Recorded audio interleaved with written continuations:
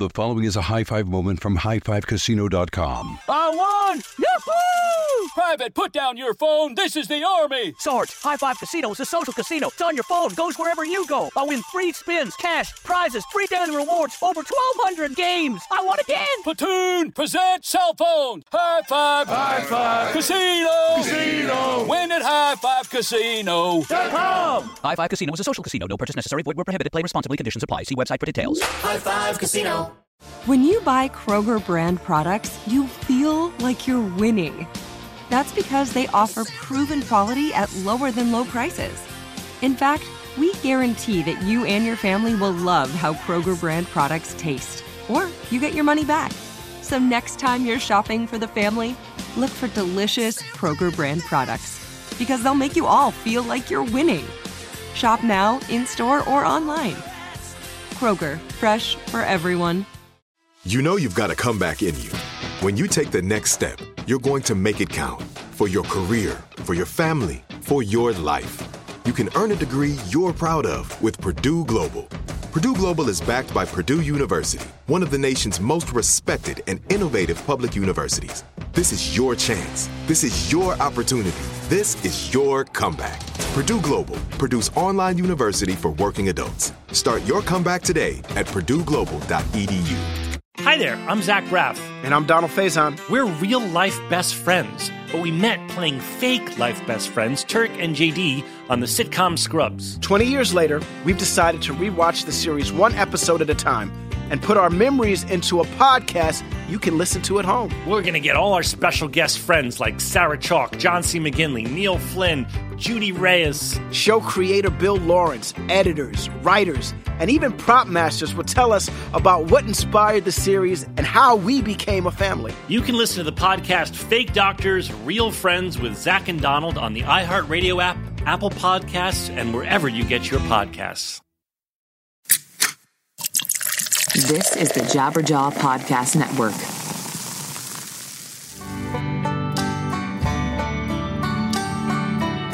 What's up, everybody? I am Ray Harkins, and you're listening to another episode of 100 Words or Less, the podcast, coming to you week after week with independent music discussion with people who are involved in a heavy way, whether they are contributing playing in a band, whether they're contributing behind the scenes. As long as they are involved in this awesome independent music community, that's who I'm bringing on. That's who I'm talking to. And this person embodies that for sure.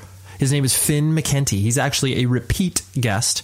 If you wanted to dive all the way back, if I'm not mistaken, episode 6 of this show, which, now we're closing in on 300. So that is a lot. And people that dive into the show and start to tell me that they've listened to, 200 hours of this thing, I commend you. I am so happy that people are finding value out of the back catalog. And when I say back catalog, it makes it sound like it's like less appealing, but the conversations I have are pretty evergreen. You can listen to them 3 years later. You can listen to them 2 weeks later. It doesn't matter as long as you're diving in. So thank you. But anyways, I got a little sidetracked. Finn came on the show and he came over to my house and we had a really, really deep discussion on like religion and positivity and just so much cool stuff. Finn, he is the main, digital marketer. I'm not exactly sure his title. I asked him at some point in the conversation of URM Academy,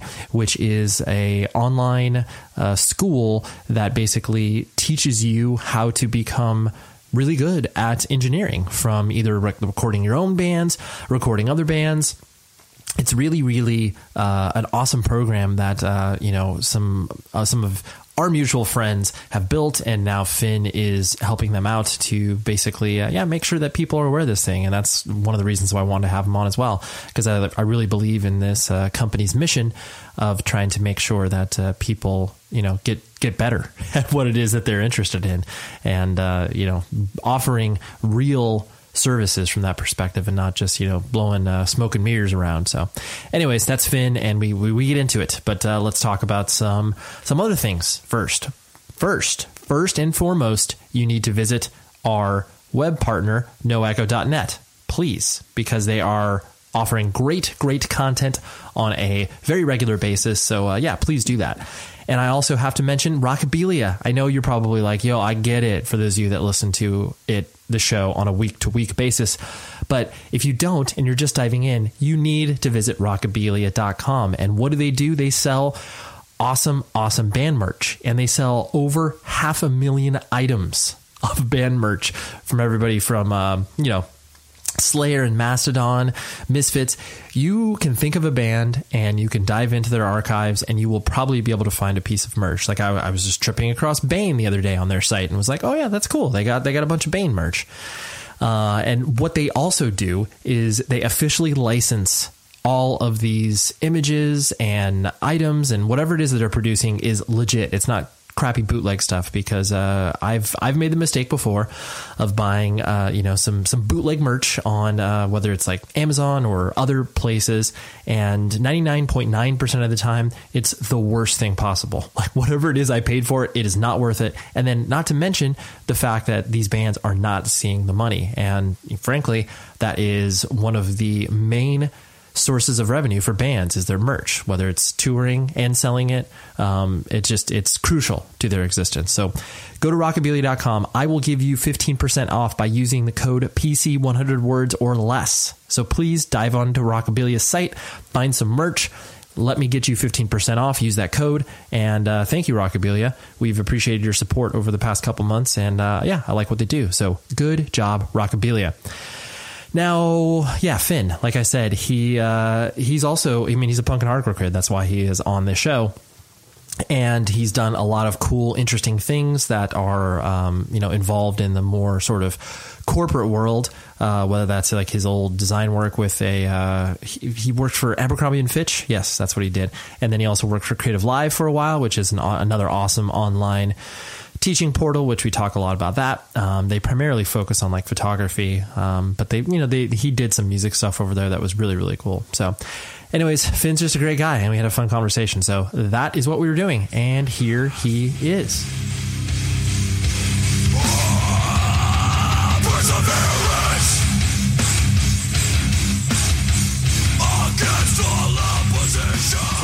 This will be you were one of like literally the first guests. I think you were the 6th episode. I believe so. Yeah. And like obviously a lot has changed in your life since we discussed then, because you were living in the Midwest. Yeah. And then you moved out to Seattle. Yep. To work for Creative Live. Yep. Where I grew up.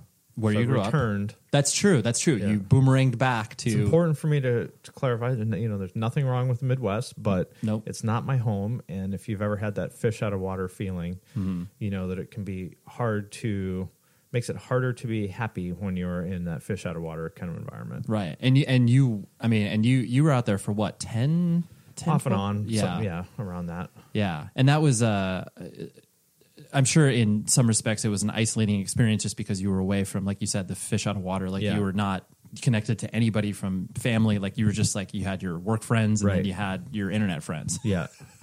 And I'm sure, like, did that mess with your brain at all as you were kind of like navigating through that, like the fish out of water experience you're talking about? You have you have friends that come in from like New York or Philadelphia or something like that to Southern California, right? And I'm sure they all freak out. Why does everyone here move so slow? And why is everyone here so laid back? All that stuff. Right.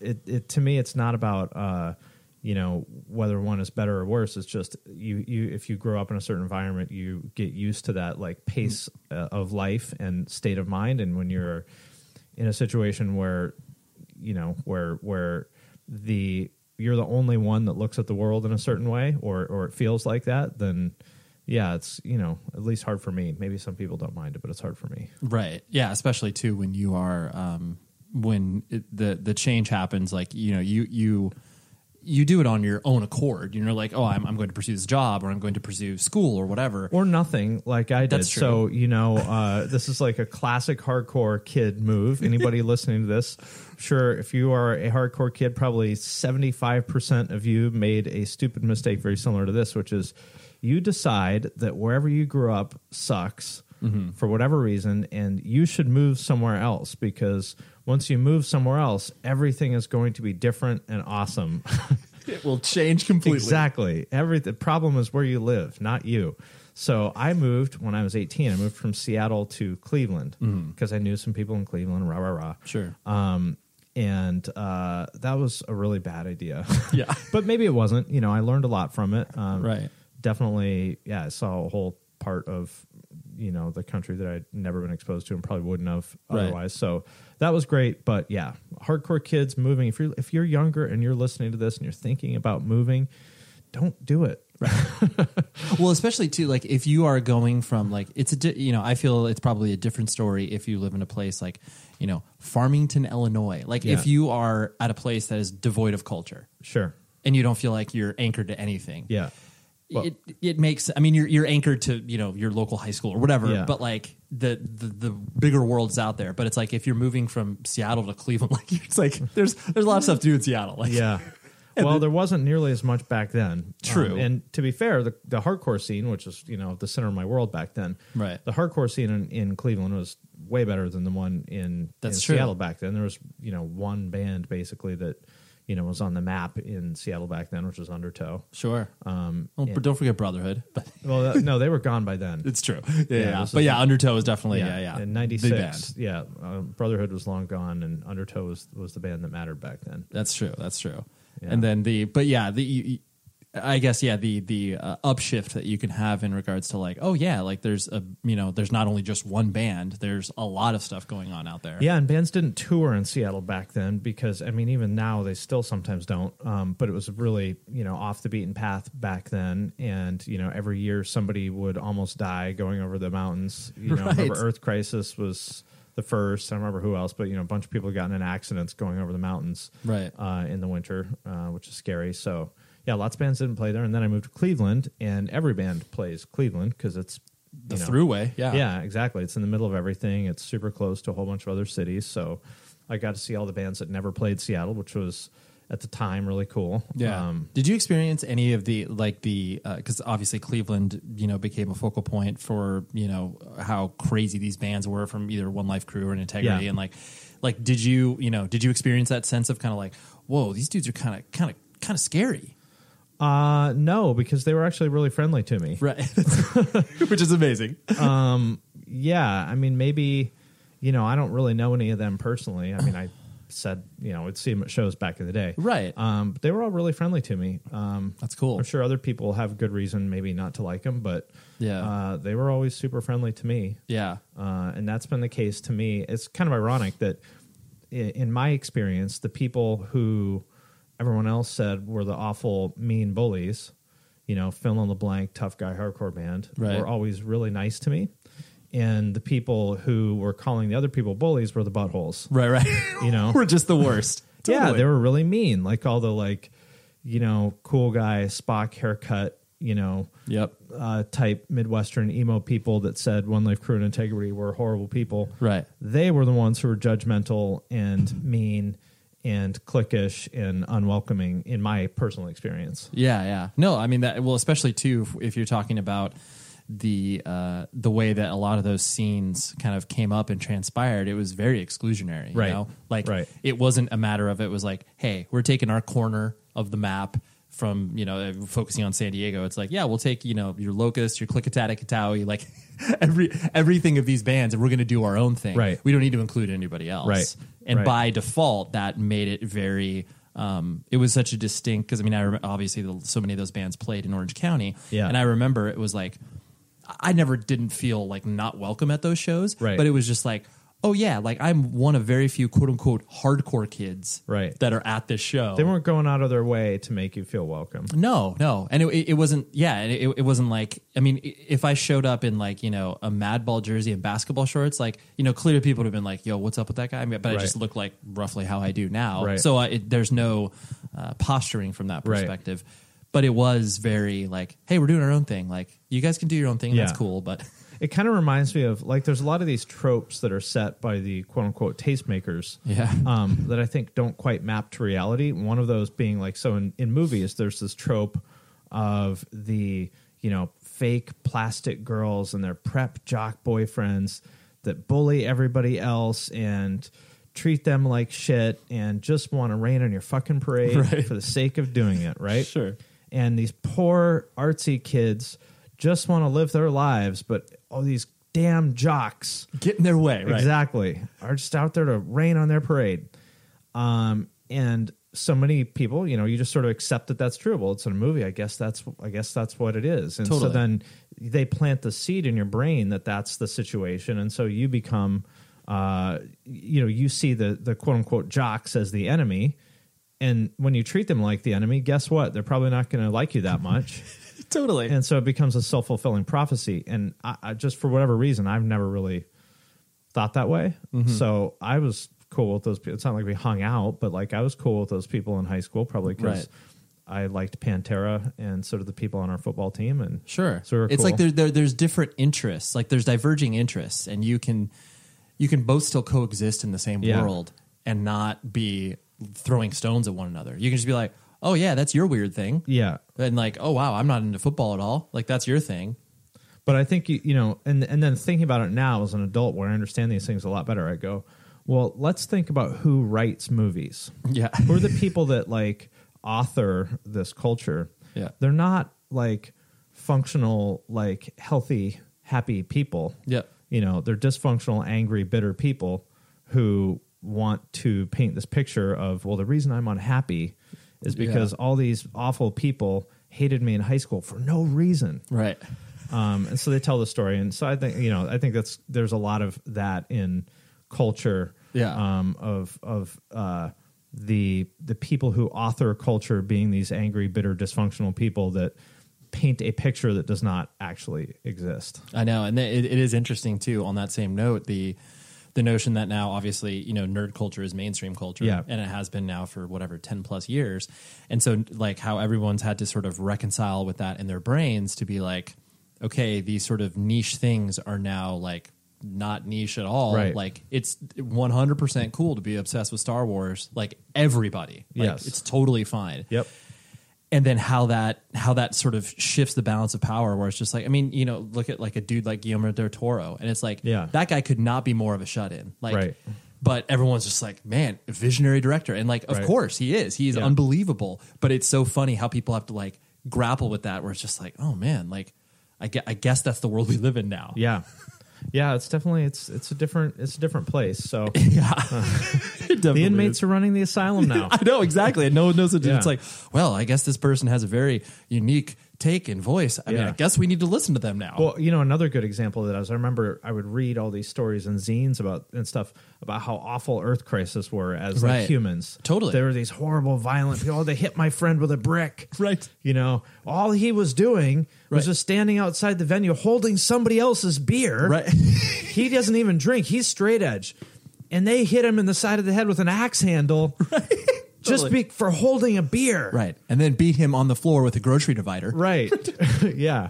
And you'd hear, wow. And, I'm 15 or something. So I assume if I read it in a zine, it must be mostly true. Sure. Wow, these guys must be horrible monsters. And, of course, then you meet them. And if you've ever met anybody in Earth Crisis, you know that like that couldn't possibly be farther from the truth. Totally. It's a game of telephone that happens. Right.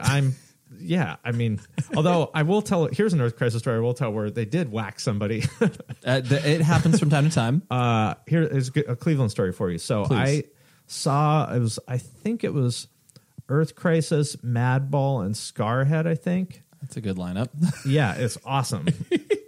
This was in 97, I think. Okay, yeah. And I don't remember why there was a scuffle. Sure, yeah. But there was. I think one of those guys was throwing meat at them or something like that. Okay, of course, yeah. You're combining two disparate elements together. Like powder keg plus match.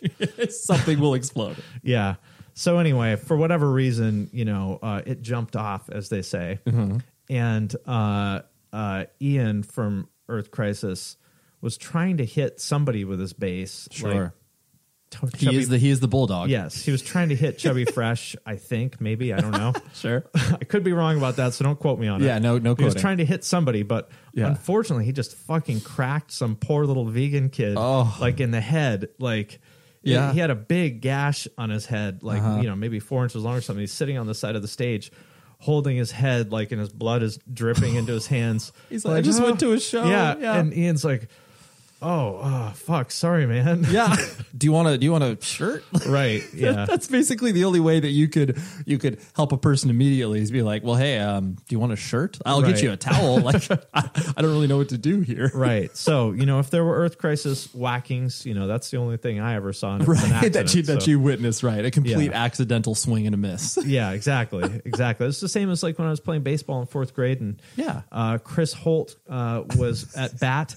And he hit some other kid behind, he like let go of the bat when he swung and hit some kid in the side of the head. Same thing. Freak accident. Yeah. And Totally. we don't call Chris Holt a bully. Right. That was just an injury on the sporting field. Exactly. The thing that always struck me about you too, ever since we became close and friends, is like you're thoughtful. And I think a lot of people as you grow older, obviously, like you were mentioning earlier, you have a better perspective and you understand why you were into certain things. And I don't know, it just seems like you've always kind of put thought into stuff. Like, I don't know. It just doesn't, I know that's kind of a vague question, but like, yeah. I was actually we were just talking about thoughtfulness with Johnny Minardi this morning. Sure. Because I think he's a very thoughtful guy. Mm-hmm. And he used to work for Equal Vision. So as some people who are listening to this will know, Equal Vision started out as a Krishna label back in the day to put out Shelter and 108 or so. I don't know what it was. But so the thing that really like flipped the switch in my head when I was a kid, so my mom was into a lot of that stuff when I was a kid. But of course, I didn't listen because it was my mom. Sure. Like actual Hare Krishna or like just sort of spirituality in general? Spirituality, but like the only thing that I still have from... anything like I don't have any of my old records or zines or anything like the only possession I still have from more than 10 years ago is a book that my mom gave me called Whispers from Eternity, which is by a guy named Paramahansa Yogananda, who is like this Indian spiritualist drawing from like the, Hindu and Christian tradition. Mm-hmm. And the book is kind of about the union of those two things. Okay. So not exactly Krishna, but not. Right, totally. So the stuff, I was very familiar with that stuff from an early age. And then, I discovered Shelter because I loved Youth of Today. Mm-hmm. And it clicked for me in a way that it probably didn't for almost anybody else because, Krishna Core was a trend back then. It was. But I had heard about that stuff for years before, like you had a previous exposure to it, right? Like there's the band Veil of Maya, and there's the Cynic song Veil of Maya, right? I had heard the term Veil of Maya for years from my mom, right? Before, so when I would hear like Shelter or Downset or 108 talk about this stuff, like I understood it in a way that probably not too many other like white Americans. Totally, it was just kind of like surface level. Like I mean, it would be like. Because I wasn't like you in that exposure. It was definitely for me like being exposed to Shelter in 108 where I was kind of like, this is the first time I kind of heard of this. Yeah. But then, you're immediately being like, well, like, I was that's like, interesting. Yeah, I totally get this. Like, you're like, I get this already. Mosh riffs and like the Veil of Maya. This makes perfect sense to me. Totally. Which in hindsight is so weird because like probably literally one of the only 15-year-olds, in 1994 or 92, that like understood a pre-existing knowledge of this stuff. Of those two things. Right, like, right. Unheard of back then. But so I got like Ray Cappo's book, In Defense of Reality, and read a lot of that stuff. And then that's of course I didn't listen to it because it was my mom, but when Ray Cappo said it, I was all ears. Because he's not your mom or your father, right? Even though he was not saying anything really different at all. I mean, it's literally the same shit my mom said. But when my mom talks about Maya, I don't want to hear it. Shut down. When Ray and Porcell tell me about it, I'm all great. in. Yeah, right. And so now that I've talked about this with you and with Ryan Downey, and it's interesting to me that a lot of the stuff back then, like so the podcast that you guys did was awesome, and he had a good term for it. I think was like seekers. Yeah. That there was a group, and they probably still exist. There's probably a new version of it, but there was this group of seekers back then that were exploring a lot of ideas that 25 years later are now mainstream. Mm-hmm. So the stuff that you would read in Shelter lyrics in 1990 is stuff that you would hear Ariana Huffington talk about now, or Tim Ferriss or something like that. Yeah. And I'm very grateful that I was exposed to that back then. Sure. Because it's, I'm far from perfect person, but I'm a lot better now than I was 20 years ago. And I have always put in work on like correcting my thinking, on a daily basis ever since I was a child. Yeah. Because of my mom. Yeah. Actually planted that seed in me. And I'm very grateful to be exposed to those ideas back then. Yeah. So this is all a long way of getting back to the idea of like thoughtfulness that you asked about. Yep. And I've always tried, I guess that's just a thing that my mom planted in my brain. And I've always gravitated towards the part of our culture, the few people there that are talking about that stuff. Right. They're out there. And now that I think about it in hindsight, like, man, they were ahead of their fucking time. Totally. Like, do you know, you know the band Downset, right? Absolutely. Have you listened to the lyrics at all? Yeah. I mean, at one point, yes. Like, but man, that's some deep, like, that is some really, like, pretty deep shit. Totally. Like, this, the idea that, I mean, because obviously, as you start to like explore your own musical taste and cultural path, and the more ideas that you shove into your head, the better, in my opinion, because then all you're doing is getting a lay of the land. You'd be like, okay, I see what that is. I don't agree with that. I see what that is. Like, that's kind of cool. Let's see if I can, or just like you said, look into it more and be exposed to it. Right. Because in that way, you're actually going to be hopefully a better, more well-rounded person, even though you don't know what it means. Like, when you first start being like, well, I'm straight edge, and be like, well, like, do you know what that actually means? Like, no, I just don't drink. And it's like, well, there's a whole lot that smoke sometimes, but totally. So it's straight edge, like 5 days a week. On the weekends, I'll, it's fine. It's I'll fine. relax, but being exposed to those things, like you said, is incredibly important. And especially just like kind of the, not only just the surface level stuff, but like, bands obviously used to have literature at their tables and books and stuff like that. And it was like, that is unbelievable. That's like such a monumental portion of our lives, being exposed to the idea. It's like, I'll never forget, like that band Buried Inside. They, their first record was called like Chronoclast, and basically they were challenging the idea of time as a reality and as like a construct. And I just remember like my 18, 19-year-old brain being like, time isn't real. And I was just like, what? Yeah, dude. I was like, holy shit, like this is insane. But yeah, it had the same sort of like aha moment that you have, as you were being like, oh yeah, like I already know what, like you said, the Veil of Mind, like all these things. Like I already kind of have, your head was already peeking in there, Yeah. I was talking about this again this morning. There's a Shelter song called Photographs Lie. I don't know if you know it. But it's from, I don't know, 91 or something like that, 92. And it's about how you shouldn't compare yourself to the photos you see in magazines. It's going to make you feel shitty about your life because, blah, blah, blah. Totally. You get the idea. That song, like, is about Instagram. Exactly. And like how ahead of, like, to me, that is very impressive that a hardcore band wrote that song in 1991 or whatever. Totally. And it is more relevant than ever in 2018. And they were rallying against fashion magazines. But it's the same, same principle. Same principle. The idea is that they understood a facet of human psychology. Yeah. That manifested itself in a different way in 1991 than it does today. Exactly. But I'm just very grateful that I was exposed to that stuff, at that age, that I've been that I have been thinking about that for 25 years. Totally. You still carry it with you. Yeah. Yeah. I didn't get blindsided by Instagram, the way that other people, seriously. Yeah, absolutely. Totally.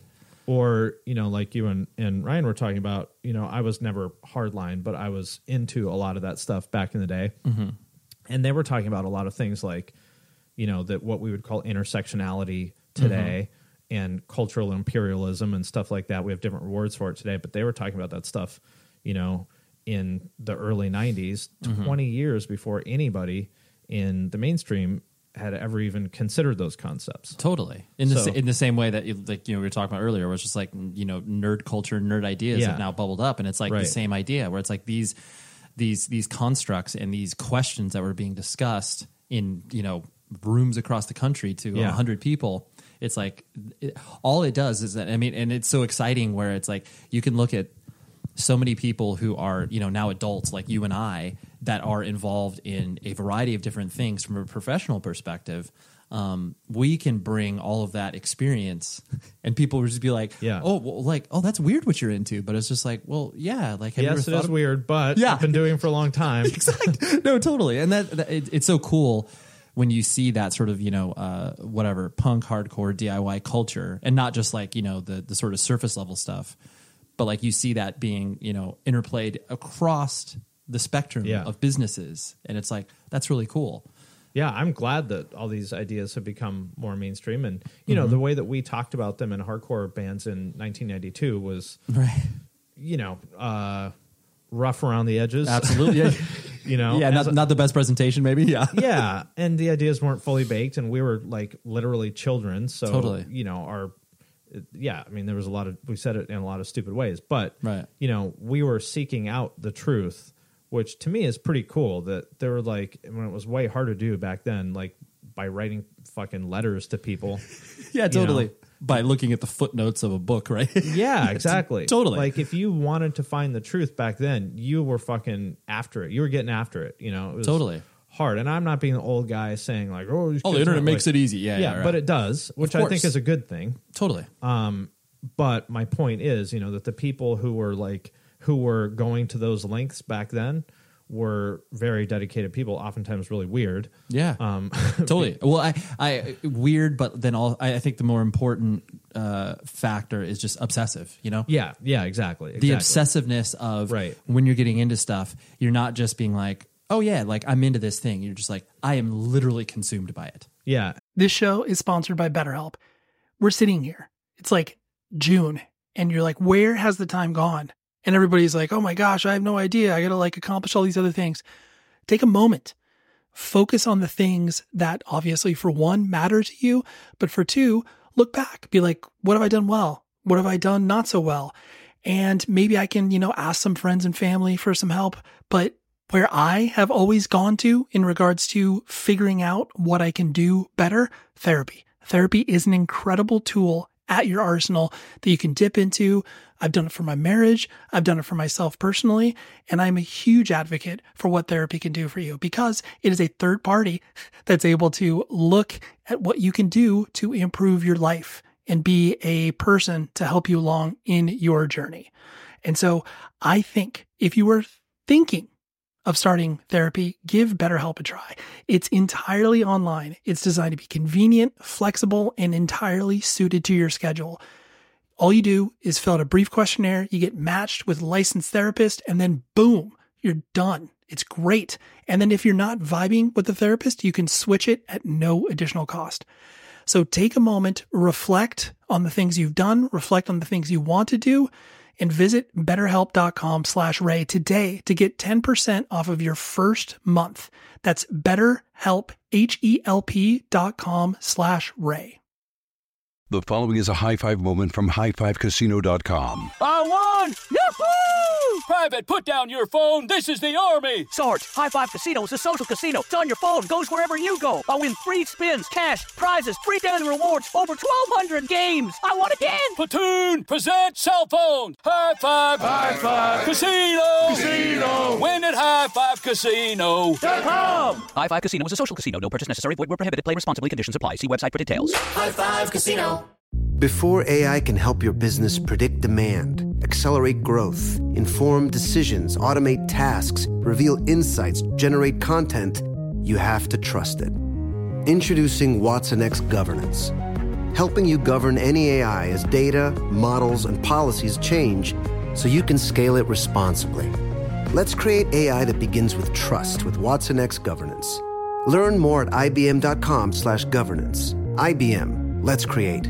And then so I've kind of come like full circle in this is like, so back in the day I was really into it, and then I thought it was really stupid. Sure. Because like, God, it was so crude and we were talking about it in such stupid ways and blah, blah, blah, which is all true. Yeah. But now I've come full circle on it and I've said, yeah, it was a little bit rough around the edges, but man, it's fucking cool that we were trying. And I'm so grateful that I've had 20 years to think about these things that other people maybe are only being exposed to now. Yeah. Because these are complex challenging things that it takes a long time to digest and internalize and apply to your own life. So I'm grateful that I got a head start on it. I guess that's what it comes down to. Yeah, no, that's incredible. In a world where everyone is confined to their homes, society begins its largest binge watch to date. In the hallowed library of Hulu, or perhaps on a shelf of DVDs you haven't looked at in a decade, is a show that perfectly encapsulates life in the early aughts and launched a friendship that would inspire millions. Hi, I'm Zach Braff. And I'm Donald Faison. In 2001, we starred in Scrubs, a sitcom that revealed a glimpse of what it was like to survive a medical internship. As Turk and JD, we explored guy love. Nearly 20 years later, a lot has changed. We're not Supermen, but we're still best friends. Given the mandatory lockdown, there's no better time to relive the series that brought us together in the first place. And we're doing it with a podcast. That's right, people. We're going to bring friends and crew members and fellow cast members and writers. And guess what? We're going to even invite some of you to call into the podcast and ask all the questions you want of the entire Sacred Heart staff. Join us for Fake Doctors, Real Friends on the iHeartRadio app, Apple Podcasts, and wherever you get your podcasts. I mean, and I see a lot of that obviously in what you're doing with the punk rock NBA stuff, where it's like, because there's always that sort of like ickiness as far as like motivational speaker stuff kind of goes, because it's like whatever people look at Tony Robbins and all these other people who it's just like, yes, they're inspiring, yes, they're touching people in ways that might not have been touched if they did not view this person, but especially from our culture, it's just always like, oh, like, I don't know, no one's an authority unless you're, Ian MacKay or well, whatever. that's one of the biggest blind spots that our culture has, which we do have some. Yeah. And one of them is, for whatever reason, we embrace cynicism, It's true. and that it's cool to roll your eyes and call something bullshit. And it's not cool to be sincere about anything other than like being angry. Sure. Which, has obviously questioning authority has a lot of merit and it's done a lot of good things, but it's also poisonous when it makes you question something that you should be listening to. And just in general, I think it's poisonous that we make fun of people who are sincere. I mean, to use Earth Crisis as Shelter as two examples, how much shit did they take in the 90s for being sincere about something? Totally. For for standing like on the top of a mountain of a principle. Right, exactly. Exactly. Whether you agree with and it wasn't that people disagreed with them necessarily. They were just mocking the fact that they cared. Sure. Right. That they embodied this thing. Yeah, that's what people were objecting to, not whether they were vegan or Krishna. They were objecting to the fact that these people were like sincere about something. Totally. And that's not good. No. No. That's not a good impulse. Right. And you see that in a lot of popular culture. It's certainly not unique to hardcore, but I think there's that like anti-authoritarian element to our world that has a really negative consequence in that way. Sure. Of, rolling your eyes at somebody like Tony Robbins, who, whether you like his message or not, like, I'm not, it doesn't really do anything for me personally. Sure. But it's undeniable that he's helped tons of people. Totally. He's affecting change. Yeah. Yeah. In the same, like looking at, what I think it was earlier last year, that Missing Richard Simmons podcast came out. Yeah. And, one of the episodes focused on him as far as his sort of, not just philanthropy, but like how he was so engaged with the people that came, like, when he was massive and touring malls and stuff like that. But just like a little anecdotal story of just like, he would keep in touch with these people for years, like, calling them once a month to be like, hey, how is your weight journey going? And it's like, dude, are you kidding me? Like, here's this guy who's like, a millionaire many times over, and he's engaged like that. And it's like, who's to say that a person like, Tony Robbins or any of these other people that get, lambasted for, like you said, their sort of sincerity, that they're not doing some version of that, and it's like, yes, of course there are people who are using their platform for ill and are just trying to make money. Yeah, or get they want to be in the spotlight, and right, they want the ego gratification. They want to feel like they're a guru. Right, exactly. But at the core of it, it's like if they truly are helping people, it's like you can't fault them for that. or you shouldn't. You should, right? Yeah. That's true. You should. Yeah, you shouldn't. Yeah, and unfortunately, I think that was like a big turning point for me about 5 years ago, as I just kind of woke up almost overnight and just didn't want to be cynical anymore. Yeah, I just didn't want to like talk shit on things anymore, and didn't want to. It's just like, yeah, I'm not feeling that anymore. Right. And I just let go of that and just said, I'm going to be sincere about things. Not because I woke up like, today I'm going to be the sincere guy. I was just like, I'm just over being cynical. It doesn't feel good. Yeah. It doesn't make me happy. And that was like felt like I just, like your headlights get all like yucky and gross on your car. Like, I don't know what just it is. Cleaned it off. Yeah. You get that stuff from AutoZone where you just wipe it off. Sure. You're like, now great. they're clear. I just felt like I did that to my brain. Right. By not being cynical anymore. And you see this, like, I think we have a lack of empathy in general, like as a culture. And part of that is youth, I think, because when I was younger, I was not very empathetic. Yeah. That's very true. That's definitely a muscle that gets entertained over time. Especially in young men. Absolutely. We are not very good at being empathetic. No. Yeah. Not a quality that gets nurtured, pet, right. nourished. It's definitely something that is more, that's part of that is probably biology, but part of it is culture too, is like, because it goes back to the sincerity thing. It's not cool for a young guy to be like, oh, something bad happened to this stranger. Man, that's a bummer. I hope everything's okay. Totally. How can I help? Yeah. Like when I used to see like a car, if I was stuck in traffic because there was a car accident when I was younger, right. I'd be like, God damn it. Right. And now I think, I hope everyone's all right. Yeah, I'm like, fuck, that sucks. Like, yeah, I got to sit in traffic for 20 minutes, but yeah, I'd rather be sitting in traffic than be in that accident. Right. Their day is exponentially worse than mine. Yeah. Or like I've seen, do you remember Tila Tequila? Of course. So, she's had a lot of kind of public meltdowns on social media. Sure. And people are always laughing at her for it. Of course. And it bums me out because she's obviously mentally ill. Yeah. I know she had a stroke, so she might be brain damaged as well. Right.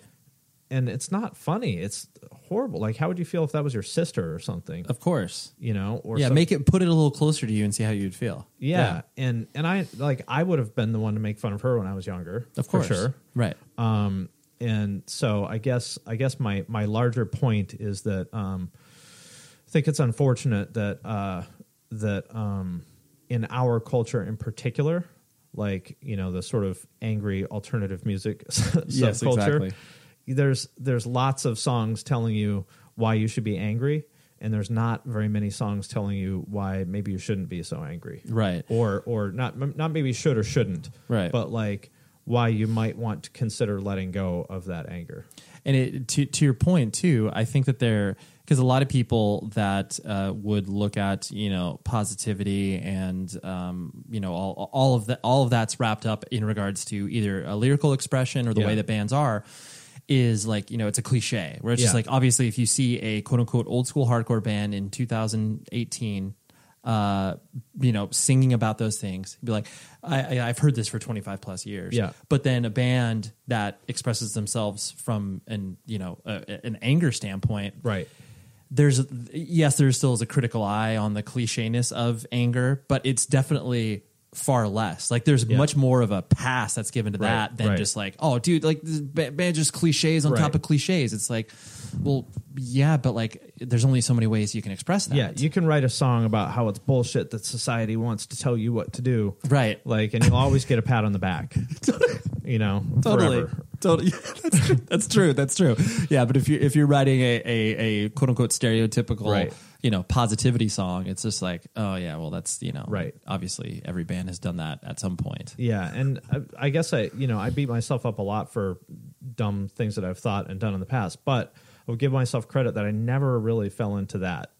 Like I've never, even when I was like I grew up and I was listening to a lot of metal, like Sepultura and The Accused and stuff like that. Right. And then I somehow or another heard like Gorilla Biscuits and Youth of Today when I was like 14. I was like, whoa, okay, this is right. This is great. Yeah, this is what I'm after. Like there's that line in the song Youth of Today, which like is still one of my favorite lines ever. It's like, because my family has a lot of like dysfunctional relationships with substances in it. So I've seen that. I've seen a lot of lives ruined for that. So from the age of, from when I was a child, I always thought that was stupid. Mm-hmm. And so there's that line in that song you used today, was living fast and dying young was just a fad for fucking losers who didn't care. Right. And I was like, oh my God, this is the coolest fucking thing I've ever heard in my life. Totally. I loved that when you got that part of your brain activated where you were just like I mean, I was the same way for you today for me, but then like Uniform Choice for me was so huge just because they were from Orange County and like, the lineage with Ignite and everything. But I just remember where it's just like, the whole notion of like, you booze, you lose. And I was just like, fuck yeah, you do. Like, of course you do. It's like, I love that little part of your brain where it's just like, you are given voice to that thing that's in your head. That's like, oh my gosh, yeah, you're right. Well, it's so important. And this is another reason why I think it's important for, for us to, I guess, push back on the like cynicism trend, is that there's lots of kids who are like that, who are like 13 or 14 or 15, whatever, like young kids. And when you're that age, like you care a lot what someone who's like 20 thinks. Of course. If the 21-year-olds in your scene say this is cool, you don't dare challenge that. Even if you're thinking it in your head. Totally. You wouldn't dare you wouldn't publicly proclaim that. Absolutely not. No way. Yeah. You wouldn't go out on a limb and be like, oh, dude, like, I don't know, man. Knocked Loose isn't that cool, man. Right. Or name any other band that is popular at the moment. But actually, it's worse. It's worse than that. Like the criticizing the popular thing is easy. Yeah. It's praising the unpopular thing that's hard. That's true. That's way more challenging. That's way harder. Like, oh, Knocked Loose sucks. They're just fucking hype. Yeah. You can be the cool guy and do that. Right. But it's a lot harder to say, I don't know, man. Actually, like, I still think All Time Low is pretty good. Right. Like, there's some good songs. Yeah, they'd be like, what? What are you talking about? What do you mean? Yeah, no, I never stopped listening to. Like, I've always listened to 311. I love 311. They're one of my favorite bands. Amber is the color of your energy. Right. I feel like that's a great song, but there's a lot of other songs in our catalog that deserve your attention, Ray. They do. I do. The self-titled Blue record, I'm a little disappointed that you're focusing just on the singles when there's so many great songs in the catalog. There are so many. It seemed to describe that moment that we were having. Right. Because you were very chill, you were relaxed. Yeah. Amber is the color of energy right now. That's it. I think Transistor is their strongest album. Yeah. Personally, but you're entitled to your opinion. I am entitled to my opinion, especially being from Southern California. Like I feel like I can even though because they were from Northern California. Oh no, they're from Nebraska. Uh-huh. That's right. I knew that, but I felt like they were obviously adopted. And you by call Southern yourself California. A fan? I know. I'm sorry. I want to say they moved to San Jose. That's right. I think that's where. Yeah, once they started to blow up. Yeah, it was weird. Like, guys, it might sound like that's a cool place, especially in 1990 or whenever they moved there. Let's pick a sand place. Yeah, not that one. No. That's true. That might have been. It's like, maybe San Diego. That probably could have been a cooler vibe, especially for what you guys are going for. Anything, not San Mateo, not San Jose. No. Yo, pardon the interruption, but I have to tell you about something that actually this guest is doing with another old guest of the show, Matt Halprin from the band Periphery. They are doing a class called Sell It Without Selling Out, DIY Marketing for Creatives, taught by Finn and Matt. And so I've watched some of these videos. It's awesome. It's basically a step-by-step guide for designers, artists, videographers, and other creatives to market themselves and get paid to do what they love. So I'm talking to you. It's everything they've learned over their past 15 years in playing in bands, and it's distilled into a nice little package for you. Now, to be clear, Finn hasn't played in a band, but he has lived in this music scene for quite some time. And you get 18 video lessons on each step of the marketing process, a 50-page workbook that will guide you through the process of making your own marketing plan, and best of all, lifetime access to the private coaching group where they'll do weekly live check-ins to answer your questions and guide you through the process. Now, please go to sellitwithoutsellingout.com, sellitwithoutsellingout.com, and you'll be able to register for the class, dive in. Well, it's not a class. Basically, you join this community and you will be able to take your idea from in your head, put it out in the world, and then hopefully you start to build it and it starts to become a thing. That's what I've done with this podcast. It's the thing now, and it's really fun for me to do. So sellitwithoutsellingout.com. All right. Go do that. Trust me, you will learn a lot. Okay, now here on with the show. So, I mean, have you experienced like, with the, the punk rock MBA stuff, like I presume that you experience people giving you that sort of sincere, positive feedback, which I'm sure is engaging for you to obviously keep wanting to, put that out there. Well, I'll tell you what, I don't get nearly as big of a response from that as I did when I have talked shit on things in the past. Right. That's true. You know? Right. That's true. You're being positive. People are just like, well, how can you really spread this around? Yeah, exactly. But I'm okay with that. Like, I don't, and that's a thing that I hope changes, like, in our culture. It probably never will, because our brains are, literally, like, more respond stronger to negatively valenced things than positively valenced things. That's just like a fact of, like, I guess human neurology. nature. Right, It's like it's more important to make sure you don't get eaten by the tiger. Right. So your brain will allocate more cycles to that. But to me, it's like, so yes, it's very easy to get a lot of attention on the internet by talking shit on something. Like, if you want to get a lot of validation, talk shit on Gary Vaynerchuk. It's true. And people will tell you you're great. Because, right. Great. Yeah. Like, just a huckster. You're so right. He's so full of shit. Rah, rah. Right. But I would ask, is that the person you want to be? Like, is that going to, like, what's that worth? It will poison you. Like, to just put out negative energy. Like, think about what that's doing to your brain. Yeah. Right. You were literally not adding value to your life. You're not. It's same as like, and it's unfortunate, but like, how many YouTubers are there where all they do is like 10 bands I fucking hate. Yeah. And they'll get, 100,000 views on it. Totally. But like, where are you going with this? Yeah. And I hope that we, as viewers, remember, like, anybody who's listening to this, like, you choose what's popular by what you click on. Absolutely. And it's funny you mentioned that, because there's one of the most popular YouTube channels out there that I would have never found out about this if it wasn't for just me and my son tripping across this. Dude Perfect.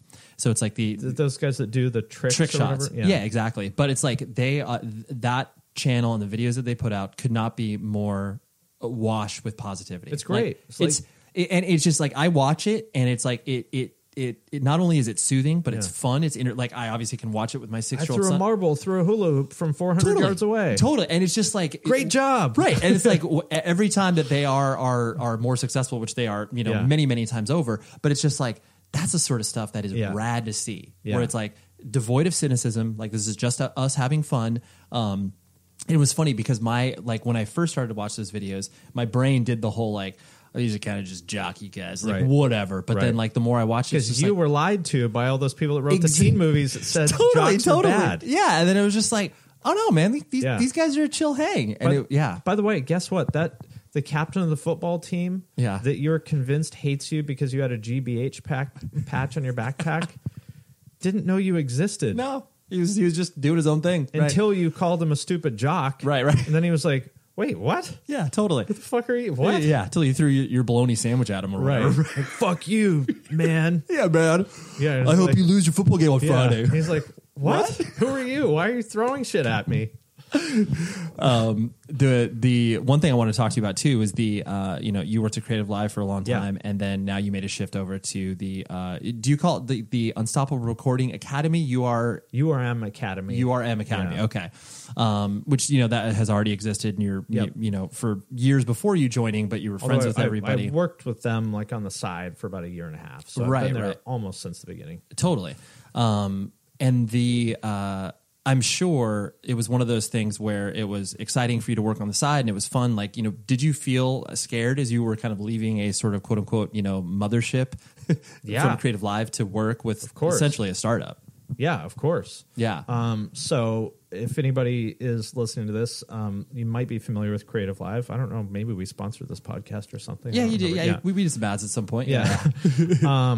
Yeah. So Creative Live is an online education platform focusing on creatives, primarily like photographers, graphic designers, but photography is the big one. Mm-hmm. Company's got like, I think $60 million or something in funding now, and maybe 150 employees in two offices, Seattle and San Francisco. So it is a startup, but it's like a mid-stage startup where There's revenue that's been created. Yeah. Like it's a, Yeah. it's a functional business. Right. It's not going anywhere. There's no danger of the lights turning off. There's some things to figure out, but like the lights aren't going to turn off. So there's a lot of security there. Sure. And backed by some of the, best VCs on the planet, like Social Capital and Greylock, who are, if you huge. follow VCs, Right. those are two top fucking notch. They've done a good job. Right. Yeah. You got Reid Hoffman and Chamath Palihapitiya in your corner.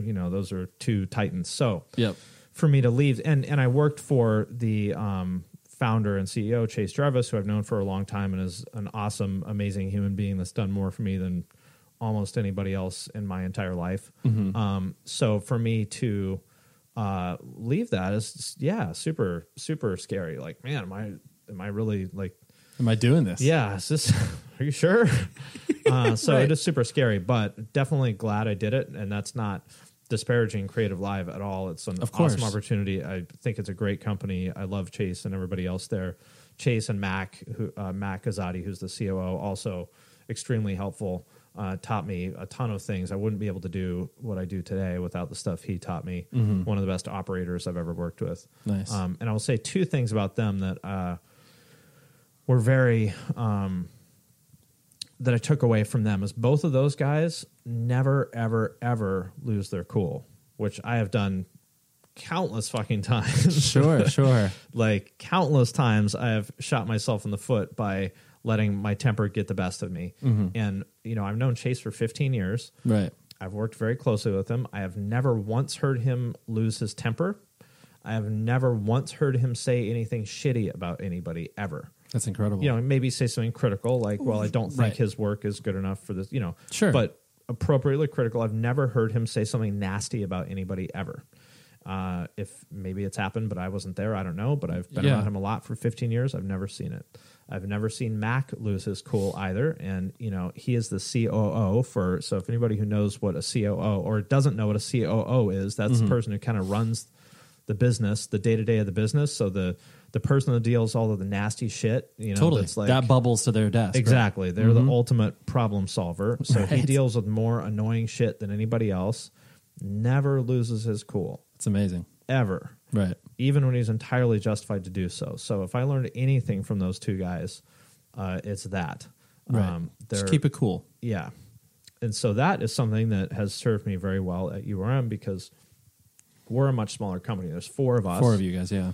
Yeah, and some other people, and there's a lot of chaos that when I was younger, or I would have just like lost my shit and started getting pissed off and frustrated and saying nasty shit to people that would have made it way worse. Yeah, totally. That it's not that your impulse has been stamped down to where you're just like, oh yeah, this is not going to serve me well in the long run. Right. I just think about. I remember asking Mac about this. I hope he doesn't mind me repeating this, but I was like, dude, how do you do this? Like, how do you keep your cool all the time? Like, you're just so zen. And he's like, oh no, not at all. I'm kind of a hothead. Like, I want to throw shit at people and tell them to fuck off all the time, but I don't because it's just pointless. It's not helpful.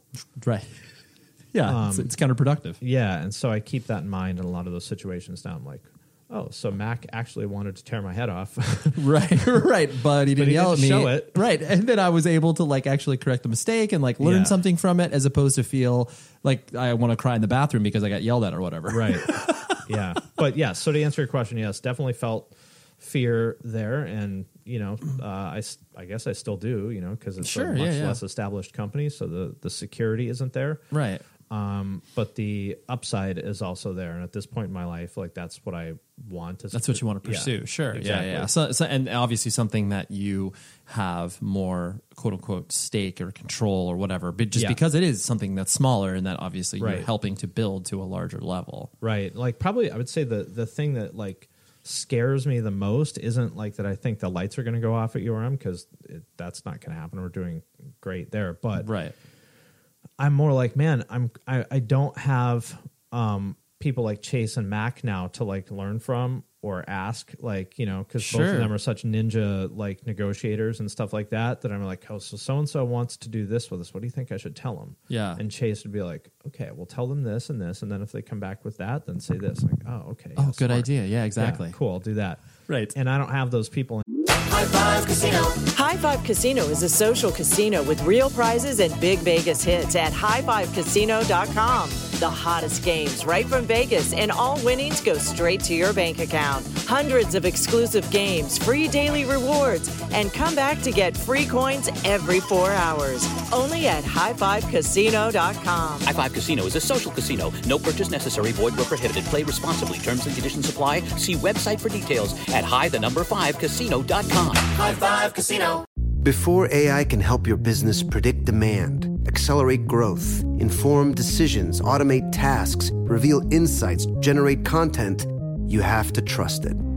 Introducing Watson X Governance, helping you govern any AI as data, models, and policies change so you can scale it responsibly. Let's create AI that begins with trust with Watson X Governance. Learn more at ibm.com/governance. IBM, let's create.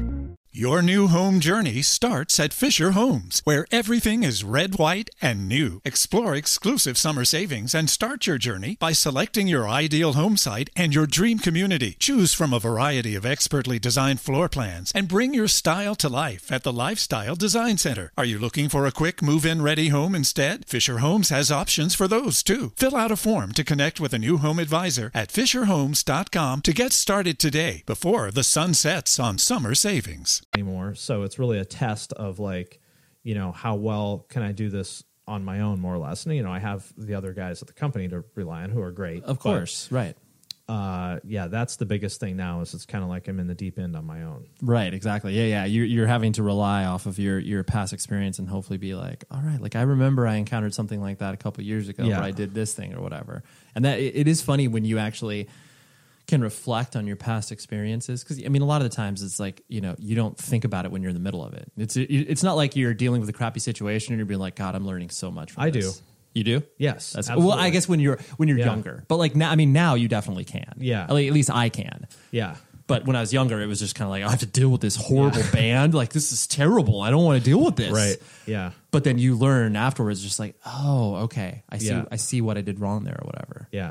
I see what I did wrong. I should have stopped working with bands many years ago. I should. I've never been more close to drinking in my life than dealing with German straight edge bands. Oh God, Caliban and Heaven Shall Burn. Like those are they're Germans are obviously a notoriously intense people. Yes, and they were gigantic bands over in Europe, and then touring the States. It was like, oh yeah, like we're not as big so as gigantic. Whew, yeah, and having to deal with those repercussions of I guess the expectations were not appropriately managed. Yes, right. But in the middle of it, I didn't feel like I was learning anything. But then in retrospect, I was like, oh yes, now I know. I learned these things from it. Yeah, and I'm grateful that now I understand that that's a thing. So when I am in those like stressful situations, I can take a deep breath and I go, okay, this is not so fun right now. Right. And then you also have the ability to reflect on the fact like, oh, it's not as worse as what I experienced with that thing or whatever. Yeah. Which is incredible. Hey guys, it's Jack O'Brien, co-founder of Crack.com, and I host a twice daily news and culture podcast with the funniest person I know, Miles Gray. What an honor. It's what an true, honor. Miles. Please. Tell them more about how hilarious I am. Don't tell them about my background in politics as a political operative or anything like that. Just keep going on about the funny. I wasn't going to. Okay, that's fine. Guys, you can come get caught up on what is happening without feeling the life drain out of your soul at the Daily Zeitgeist. You can find us on the iHeartRadio app, Apple Podcasts, or wherever fine podcasts are given away for free. The last thing I wanted to hit on was the idea that now that you are deeply involved in obviously creating content, working with bands and creating partnerships from this perspective. Is it one of those things where, are you seeing sort of different, I guess, feedback from the people who are interacting with this platform versus what you were experiencing at Creative Live, as far as the general public feedback? Just what because, so I mean, it seems like people are obviously very engaged. With Unstoppable Recording Academy. And it's not to say that people weren't involved with Creative Live, but it just seems like the sense of community, maybe just because it's more manageable. So you're saying it seems like people are more engaged with URM than with Creative Live. Is that what you mean? It seems like, generally speaking, yes. Yeah. I think that's true. And the deal is that Creative Live was, its roots are in photography. Right. And music, especially recording, is its own. All of these things, all these like creative communities are very siloed. Mm-hmm. Like even in photography, I didn't know this, but I do now. Like wedding photography and like commercial photography don't overlap. Right. Like they're two totally separate. The influencers in each of those worlds are totally different. Like nobody does both of them. I mean, there's a couple people, but like basically nobody does both of those things. Sure. So, Creative Live has a ton of equity in the wedding and portrait world, and less so in other kinds of, in other genres of photography. Photography, sure. Same with graphic design. Like you might think graphic design and photography overlap a lot. They don't. Right. That's true. They don't. And even within graphic design, which is my background more than music, actually. I mean, I did graphic design and industrial design for a career for 10 or 12 years. Right. So even within graphic design, there's like people that do like hand lettering versus people who are really into, say rock posters. Sure. Or, interface design. And those are three very separate silos. So what you're seeing is basically Creative Live has an amazing level of engagement with the wedding and portrait photography world, and less so in other worlds. And it's just very hard to build a relationship with more than one community. And I think we did. I'm proud of what we did with audio stuff at Creative Live, and I think we did build some of a relationship. But when you're able to focus on one thing, that's true. I mean, it's the same with a band. How many times have you seen bands, do well in one thing, and they're like, we're going to start playing the Red State Rock Festivals? Of course, right. Totally. Or it's like, or the people, it's like, obviously you saw so many hardcore bands attempting to go to this sort of hair metal route because that was what was happening at the time. Right. But yeah. And it never works, or almost never works, because people always underestimate or they overestimate the level at which these things overlap, and they don't really overlap very much at all. Right. So you're basically starting from zero every time. Yeah. And it's hard enough. It's hard enough to do it once, and it's not even like, oh, they're so stupid they thought they could do it. It's just like, man, it's hard to do it even once. To do it twice, like to build yourself up in more than one community, is really, really hard. And that's why, like, I admire Nike so much, because they've done that so many times. Each one of these sports is the same thing. Totally. The fact that they can have a brand in golf and in skateboarding, is insane. It is insane. Yeah. I mean, it's like, obviously you have a war chest to invest in these things, but it's like, but lots of other people do too, and they failed. Totally. And to me, it always shows the notion where it's just like, well, yes, of course these companies have to spend money to, be successful in different verticals, but it's like, because they are spending the money and because they are focusing on this, it is something of value, you know, and they are supporting a community in ways that, others haven't or aren't, or have less of a tolerance for, quote unquote, losing money or whatever. Like you would see Nike open a little skate park, that only 100 people would go to, or sponsor a hardcore show, or all those little things that are brutally like that's small potatoes, but you have to do all that stuff. You don't just get to come in there and put the haystack down. You got to build it one needle at a time. Yeah, exactly. But I see your point where it's just like the and to me, it strikes me too, the people who are engaged with the Unstoppable Recording Academy. It seems like, even though obviously, sort of metal and heavy aggressive music is the focal point, do the people that are involved with it are, I'm kind of putting them in one of two buckets, where people who are trying to record their own bands better, or then people who are obviously trying to build their own recording career. Is that kind of a appropriate characterization? Yep. Okay. And do you do people kind of interact with the Academy differently because of that focus? Yes. Okay. So the people who want to make it their career, or even just a serious hobby where they make money from it, maybe, they just want to use a supplemental income or something like that. To them, it's an investment in their future, as opposed to a hobby, which is a little bit of a different thing. Same way as you spent whatever you spent on this equipment to record this podcast, in a way that you might not if it was just, a hobby, because this is a business for you. Sure. So people are willing to invest more in it if they think it's going to be their career or they want it to be their career versus if it's just themselves. Like invest more like monetarily and in terms of like their attention. Right. And there's I'm sure there's space where they're recording and like what they want to do with that. Exactly. So those are the people, and I've been kind of surprised at how many people there are who want to make it their career. Yeah. There's more of them than I would have guessed. Interesting. Yeah. Yeah. I mean, we had like a summit. I don't know if you saw. We had I did see those summit pictures. down in Florida, and we got 100 people to come, and it wasn't even hard to get 100. That's amazing. Yeah, from all over the world. And I was like, wow, this is pretty crazy. I thought it was going to be difficult, and it was easy to sell it out. Right. It was. I mean, it was not hard at all. That's amazing. Just because people obviously wanted to contribute to it and meet. And that's all these people who are, want to turn this into their career. So for them to spend whatever it costs to come there from Portugal, to them is worth it because it's going to, and I believe it will, like cut years off the time it takes to get them there. Right.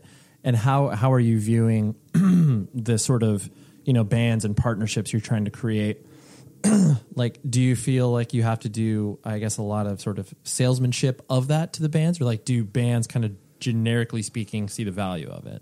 Yeah, actually they do see the value. That's cool. There's some people that, that we don't work very much with the bands directly per se. The only thing we need to do with the band is license the song. Right. Okay. And we are willing to pay, of course. So, but we're releasing the raw multi-tracks, and there are some, I thought people might be more nervous about that.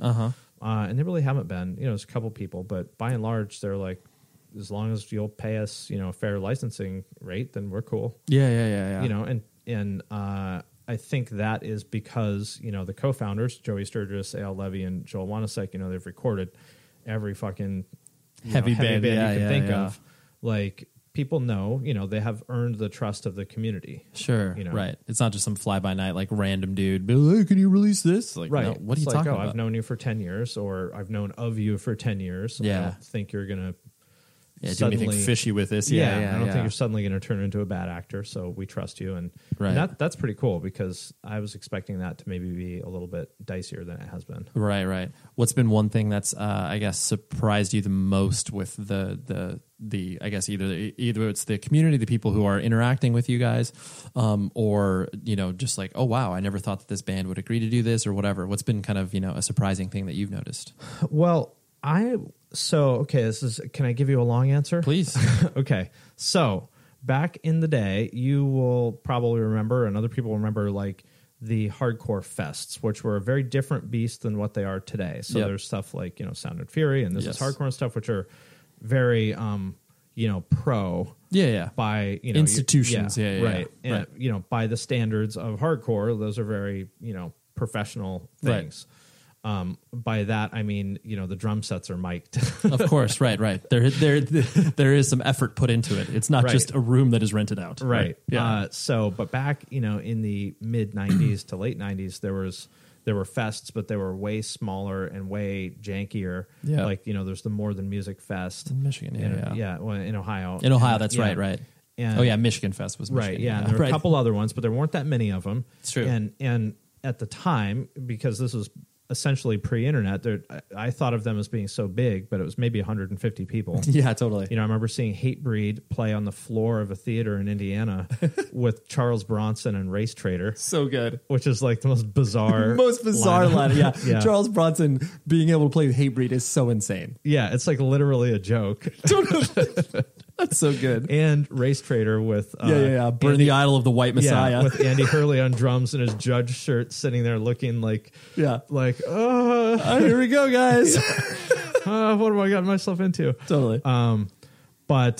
So these things happened, and there'd be maybe 150 people there or something like that. Right. And you think about what did it take to even know about that, let alone show up in 1996 to something like that. Totally. And I've kept in touch with a lot of those people, and thinking back on it, that was a very, those were definitely seekers, to get back to what we were talking about before. These were like really special people, for better or worse. Totally. Yeah. And it's been a long time since I felt that vibe, because it's way easier to go to This Is Hardcore than it is to go to More Than Music in 1995. Absolutely. And I feel that vibe again now from like, the people that are part of our community. Yeah. It's obviously easier to participate that because you just put in your credit card number and subscribe. Right. But, people went to our summit and I felt that like some of the people there are 19, 20 years old or something like that. Right. The effort that's put into it. And talking to them like, man, these kids are fucking they're engaged. Yeah. This is really cool and energizing and inspiring. I felt the same way as I did meeting people, 20 some years ago that were making zines and starting labels and doing this other cool shit that then went on to do lots of other cool shit. Right.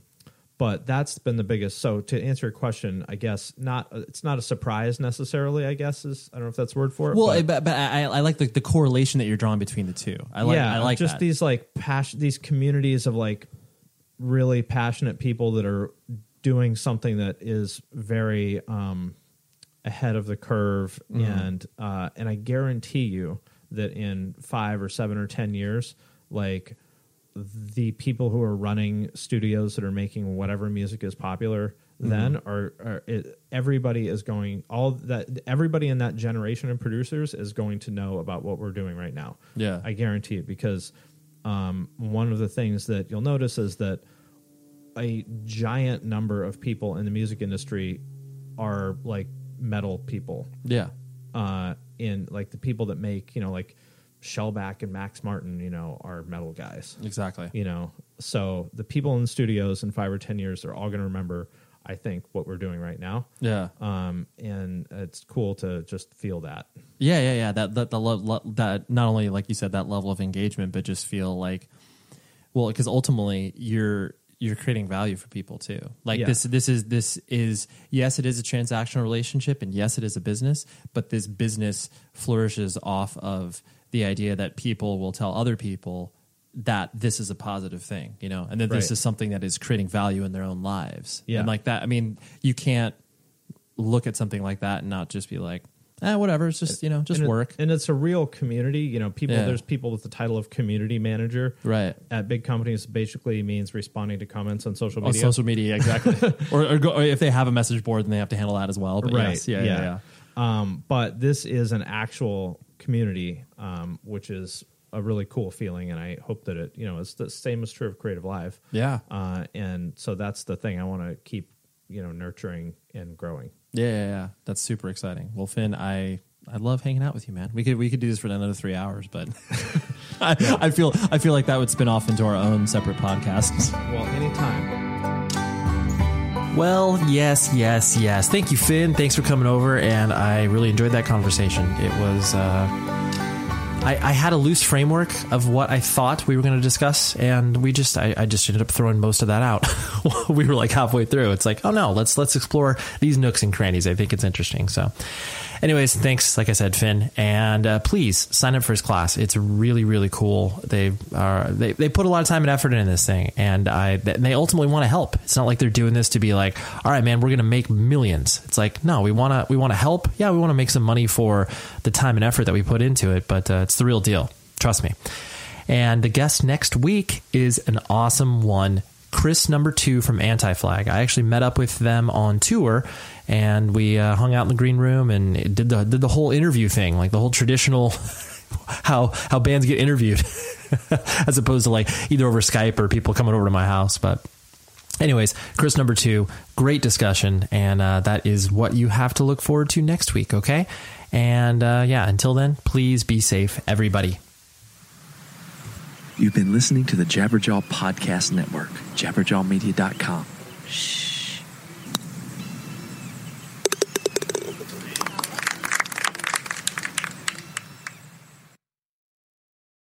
I'm Bob Roth, host of the new podcast Stay Calm.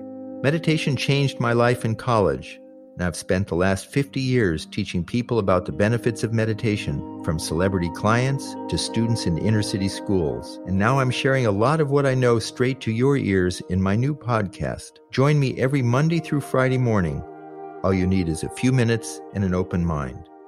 Listen and subscribe to Stay Calm on the iHeartRadio app, Apple Podcasts, or wherever you get your podcasts. The show is sponsored by BetterHelp. Trust me in saying that no matter who you are, mental health challenges can affect you, and how you manage them can make all of the difference. That's why everyone should have access to mental health support that meets them where they are and helps them get through. BetterHelp provides online therapy on your schedule. It's flexible, simple to use, and more affordable than in-person therapy. Connect with a licensed therapist selected just for you. Learn more at BetterHelp.com. That's BetterHelp.com. The following is a high-five moment from highfivecasino.com. I won! Yahoo!